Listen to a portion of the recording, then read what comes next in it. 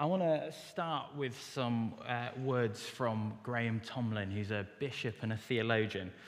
And he wrote last year an article in the Times in which he was talking about the struggle to find meaning and purpose in a post-Christian culture where there isn't necessarily a belief in God or any kind of bigger picture to hold on to in seeking to find our true identity.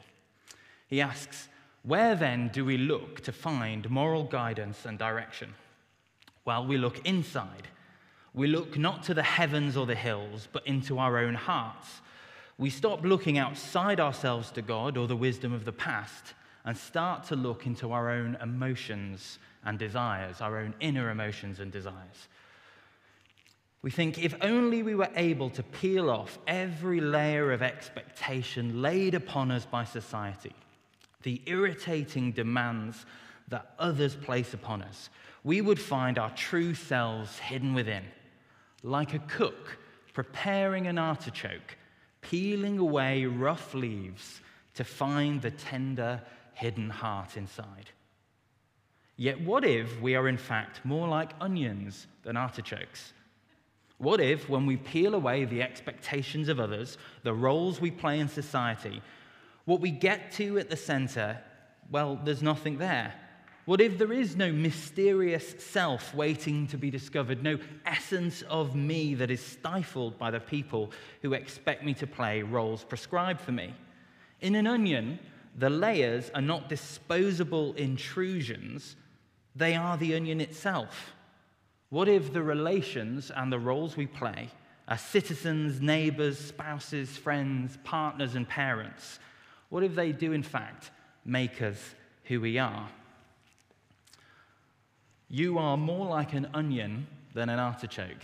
There's some wisdom for me to leave you with from my last Sunday preaching. Now, if I understand what Graham Tomlin is getting at, he's not saying that the search for meaning is meaningless or that authenticity is something that we shouldn't seek, but rather that we're looking for it sometimes in the wrong place. We're going about it in the wrong way. He's implying that if we really want to find out who we are, who we're meant to be, that this is not something that's discovered by simply looking within, but it can only be found out in relation to others. At the core of Paul's letter to the Ephesians, and I think this is made very clear in the first chapter, is the message that you are made by God on purpose and with purpose. But I think Paul would go on to say that it is only possible to discover who you are meant to be, and who you are made to be when you find your identity in Christ and in the context of the community that we call the church.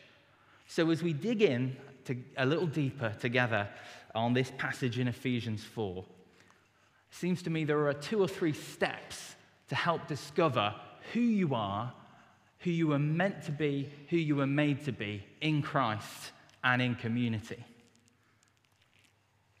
So firstly, if we're going to be who we were meant to be and made to be, then Paul would suggest in this passage that there is brokenness to leave behind. There is brokenness to leave behind. Look with me at verse 17. So I tell you this, and I insist on it in the Lord, that you must no longer live as the Gentiles do. I insist on this in the Lord, that you must no longer live as the Gentiles do. Not for the first time in this letter, Paul wants the church in Ephesus to draw a pretty clear and stark distinction between who they were and how they lived before they met Jesus, and who they are and how they're meant to live now they are part of his family, now they are part of the church, now that they're following him. However, I think it would be really uneasy to misunderstand what Paul is getting at more specifically here, so I want to clarify a couple of things I don't think he means. Firstly, I don't think Paul is making a point about abandoning ethnic identity. Right? Despite his use of the term Gentiles, Paul is not asking this predominantly Gentile church to adopt a Jewish cultural identity. Paul was a Jewish Christian, but one of the clear aspects of his life and of his legacy was ensuring Gentile inclusion to the church. The fact that Jew and Gentile together were part of God's family on the basis of grace and grace alone. He literally wrote entire letters on this subject. Now, translating this to today's context, I think it's worth therefore saying that inviting people to follow Jesus does involve inviting people to change, to live differently. But inviting people to follow Jesus and live differently does not equal inviting people to adopt or to adapt to our own church's particular human culture. Secondly, Paul is not here making a crude claim about the inherent moral superiority of Christians. Let me explain what I mean. Paul is not saying that people inside the church are inherently or automatically better or morally superior than those on the outside. In Ephesians 2, Paul made it pretty clear that salvation is a free gift of grace from God. Salvation happens through Christ without human engineering. And therefore, he says, because this is a gift from God, salvation, being one of God's people, is not something that you can simply boast about. It's not a badge of honor, but rather it is simply a way of saying, I belong to Jesus, who by grace has saved me. And therefore, in that sense, being a Christian doesn't make you better than anybody else, but hopefully it does mean that you are better than you were or would be otherwise. Being a Christian doesn't make you better than anybody else, but it does hopefully mean that you are better than you were or would be otherwise. And this, I think, brings us to the heart of what I really believe Paul is getting at in verse 17. And that when we find ourselves in Christ and in the community of his people, well, part of that journey of following Jesus means there is brokenness to leave behind.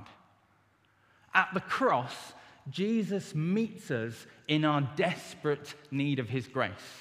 Jesus is able to carry the burden of our baggage, of our brokenness. He's able to take our sin upon himself.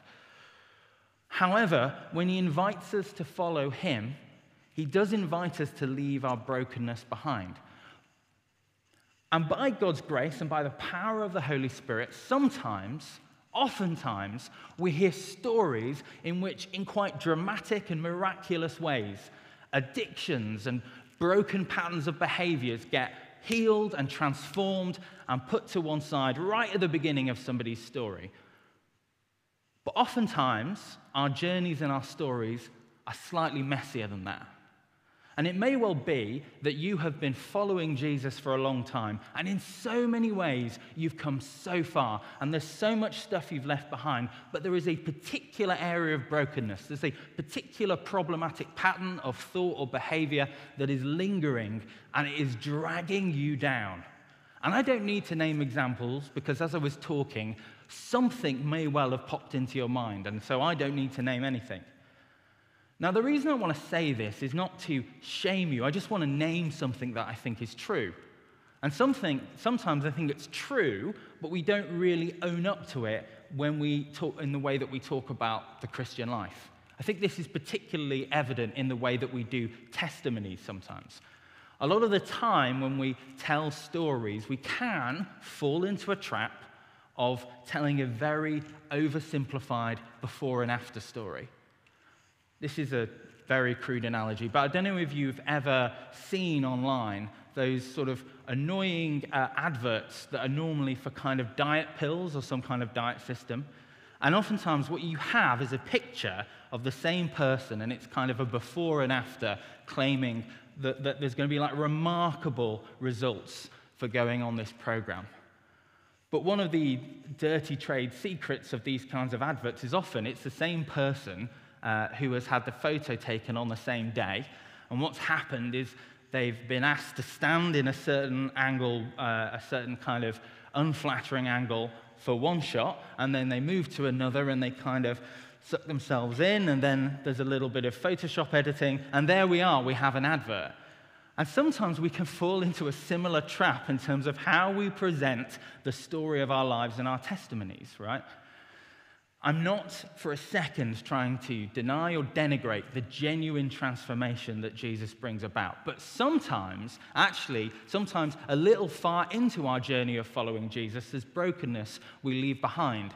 But we're so embarrassed to admit this or face up to this, then rather than confront this in community or in confession or at the cross, we decide that in order to keep up the facade, in order to keep up the crude before and after picture, what we're going to do is spiritually just suck it in, hold a strong posture, breathe in and hope that nobody notices what we're carrying. And some of you and some of us carry brokenness for far too long. Some of us know that deep down, we're engaging in behaviors that are not becoming of the people that we are becoming. And this is what Paul wants to invite you and I to leave behind. This is what Paul wants to invite you and I to leave behind.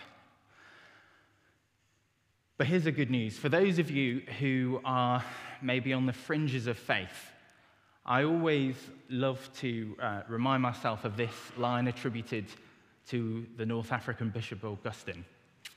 Every sinner has a past. No, I've got that wrong.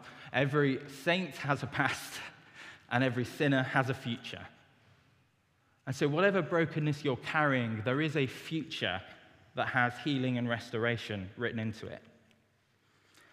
And actually, so often I think the reason why we try and just hold our posture is because we forget that actually Jesus' fundamental posture towards us is far more gracious than the one we have for ourselves.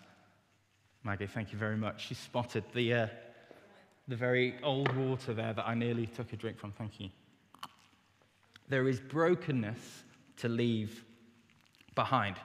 Secondly, there is a greater beauty to embrace.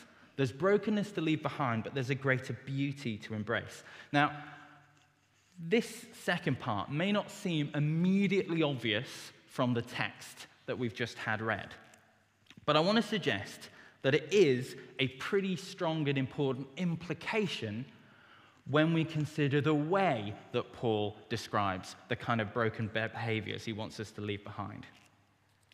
In verse 17, Paul describes the futility of thinking that formerly defined the Ephesians' lives. In her commentary, Lynn Cohick points out that actually what Paul does here, and in verses 18 to 19, is not dwell so much on the kind of moral failures associated with this kind of behavior, but rather what he really majors on is the fact that this kind of behavior doesn't work. It's futile. The other place Paul uses a phrase similar to this is in 1 Corinthians 15, where he says, faith without the resurrection is futile. In other words, it's empty, it's hollow, it doesn't work.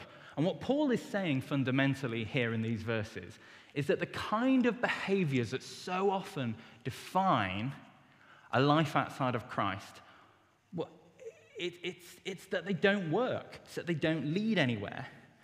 If you to read verses 18 and 19, Paul is not describing, as far as I can tell, or at least not in the main sense, a series of predetermined, rational, deliberate decisions to disobey God and to indulge in broken behaviors. That's not fundamentally what he seems to be describing here. As far as what I can read, he's describing a vicious cycle that people get into of trying to find something, missing it, and getting further and further away from God and from his will for their lives. He's describing an ignorance that leads to separation from God. He's describing how a hardened heart leads to an insensitivity, an inability to sense God's will and presence. And how this insensitivity leads to people looking to somehow awaken their senses in other more problematic areas. That's what I think Paul is describing. And this reminds me a little bit of some of what Brené Brown, the researcher, talks about in a kind of TED talk she wrote on shame.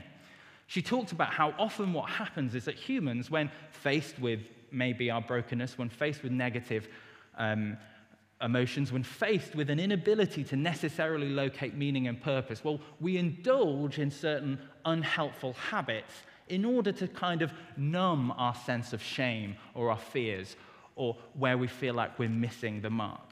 But the problem, she points out, is that actually you can't just selectively numb. She says you can't selectively numb emotion. You can't just say, okay, here's some bad stuff, here's vulnerability, here's grief, here's shame, here's fear, here's disappointment. And because I don't want to feel these, I'm just going to have a couple of beers and a banana nut muffin. You can't numb those hard feelings without numbing the other effects. So when you numb those, you numb joy, gratitude, happiness, and then you end up miserable. And when you're looking then for meaning and purpose, you feel vulnerable. And then when you feel vulnerable, you have a couple of beers and a banana nut muffin, and this vicious cycle begins. Now, my point here is, I like beer and I like banana nut muffins, right? But my point, and I think the point that is being made here, is that so often, actually, when we find ourselves confronted by brokenness in the hard place, or when it feels like we're not tapping into meaning and purpose, actually, to try and distract ourselves and numb ourselves, that's when we're most in danger of falling into these dangerous cycles of broken behavior that Paul is describing in verses 18 to 19.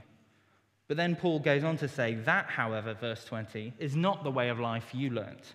Verse 21, this is not the life you were called to when you heard about Christ and were taught in him in accordance with the truth about Jesus. But what is this alternative? What is this other way? What is this truth about Jesus? Well, again, I sometimes think that we present this exchange wrongly. I want to say that there is a greater beauty to embrace than the kind of broken behaviors described by Paul in verses 18 and 19. Maybe this is just me or what I've heard or what I've sometimes thought, but so often it seems to me like the kind of exchange which people are often presented with in terms of embracing Christianity goes something like this. You have two options in life. You can lead a life that has enjoyment and indulgence but is wrong, or you can, if you want to become a Christian, you can leave that behind, you can exchange that, and you will be more bored, but you will be right. Has anyone heard a gospel version that sounds something like that? On the one hand, there is brokenness and fun. On the other hand, there is boredom, but maybe some smugness, right? That is so often how it's presented. But it seems to me that that is not what is the truth about Jesus. Jesus is the one who said, the thief comes to steal and destroy, John 10. But I have come that you might have life, and life in all its fullness. A life of true sensitivity. A life of true awareness of joy and beauty. It's an exchange of brokenness for beauty. In his essay, The Weight of Glory, C.S. Lewis described how actually so often we fall into patterns of broken behavior not because fundamentally we sort of set our expectations, our hopes too low. We were made for more, but actually we just aim too low with the kind of life that we want to lead. He said this, it would seem that our Lord finds our desires not too strong, but too weak. We're half-hearted creatures, fooling about with drink and sex and ambition, when infinite joy is offered us. And so, like an ignorant child who wants to go on making mud pies in a slum because he cannot imagine what is meant by the offer of a holiday at the sea, we are far too easily pleased.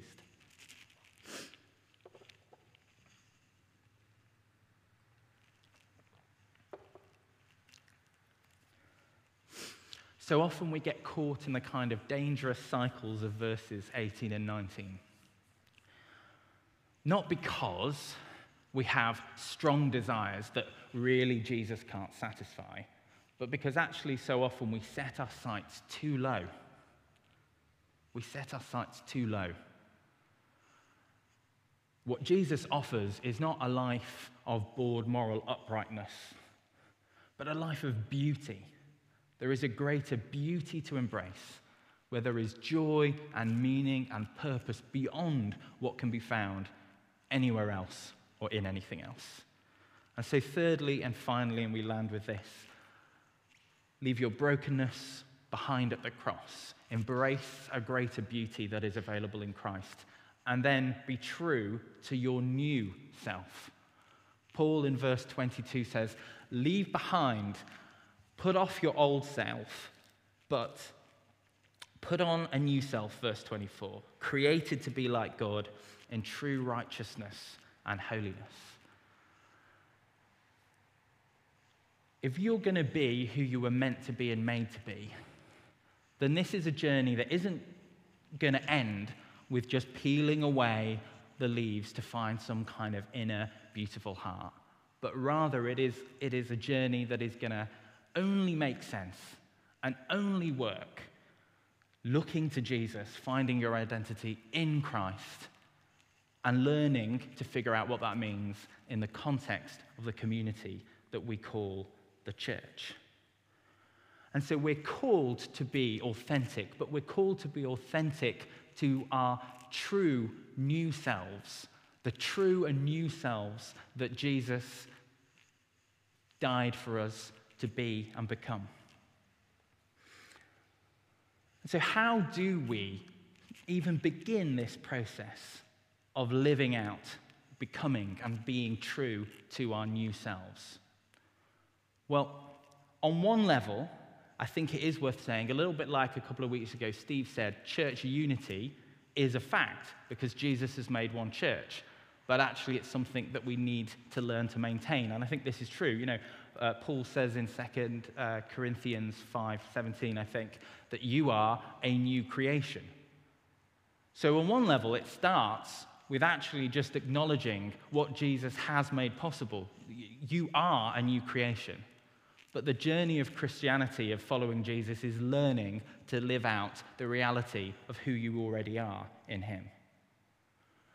And we maintain this, I think, in a few ways. One is we maintain this through rhythms of life, through regularly coming to moments like confession, to spending time intentionally in Jesus' presence, so that we learn not to simply be true to whoever we want to be, but to be true to the new selves that we're becoming. Secondly, this is something that happens in relationship.